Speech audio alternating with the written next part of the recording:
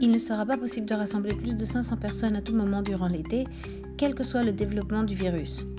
L'interdiction actuelle de 10 personnes dans l'espace public se poursuit jusqu'au 10 mai et pourrait encore être prolongée.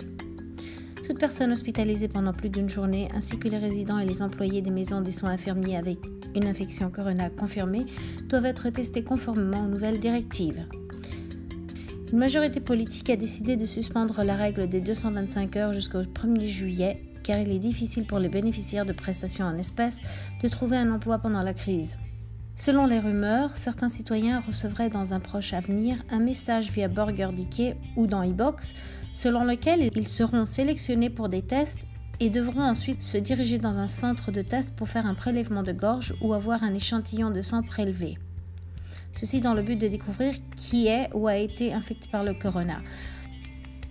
Anybody who is hospitalized for more than a day, as well as residents and employees of nursing homes with confirmed corona infection, must be tested according to the new guidelines. The full list can be seen in the summary in Corona in Denmark. A political majority has decided to suspend the 25-hour rule until the 1st of July, since it is difficult for cash benefit receivers to find a job during the corona crisis.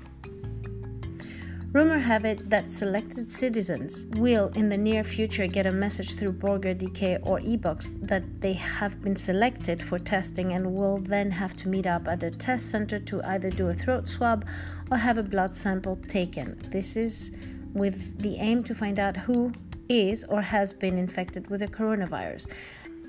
Outdoor sports and exercise can restart again if there is no body contact between the participants. Examples can be tennis and golf. Δεν θα είναι δυνατή η συγκέντρωση περισσότερων από 500 ατόμων ανά πάσα στιγμή κατά τη διάρκεια του καλοκαιριού, ανεξάρτητα από την ανάπτυξη του ιού. Η τρέχουσα απαγόρευση 10 ατόμων σε δημόσιο χώρο συνεχίζεται ως τις 10 Μαΐου και ενδέχεται να παραταθεί. Οποιοςδήποτε νοσηλεύεται περισσότερο από μία ημέρα, καθώς και οι κάτοικοι και οι υπάλληλοι των γυροκομείων με επιβεβαιωμένη λίμωξη από κορώνα, πρέπει να δοκιμάζονται σύμφωνα με τις νέες οδηγίες.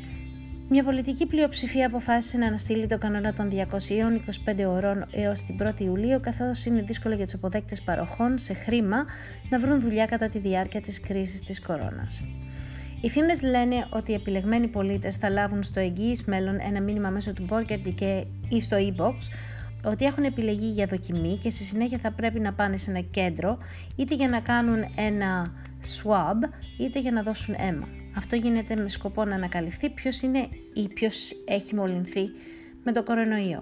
Τα υπαίθρια αθλήματα και η άσκηση μπορούν να επανεκκινήσουν ξανά εάν δεν υπάρχει επαφή σώματος μεταξύ των συμμετεχόντων. Παράδειγμα μπορεί να είναι το τένις και το γκολφ. Όμως, χτες μας έλεγαν ότι το σεξ είναι καλό και ότι το ενθαρρύνουνε, αρκεί να είναι προστατευμένο. Last time I checked, το προστατευμένο σημαίνει προφυλακτικό. Άρα δεν μπορούμε να παίξουμε γκολφ, δεν μπορούμε να παίξουμε μπάσκετ ή βόλεϊ ή καράτε. Σεξ όμως μπορούμε να κάνουμε. Θα μας τρελάνουνε.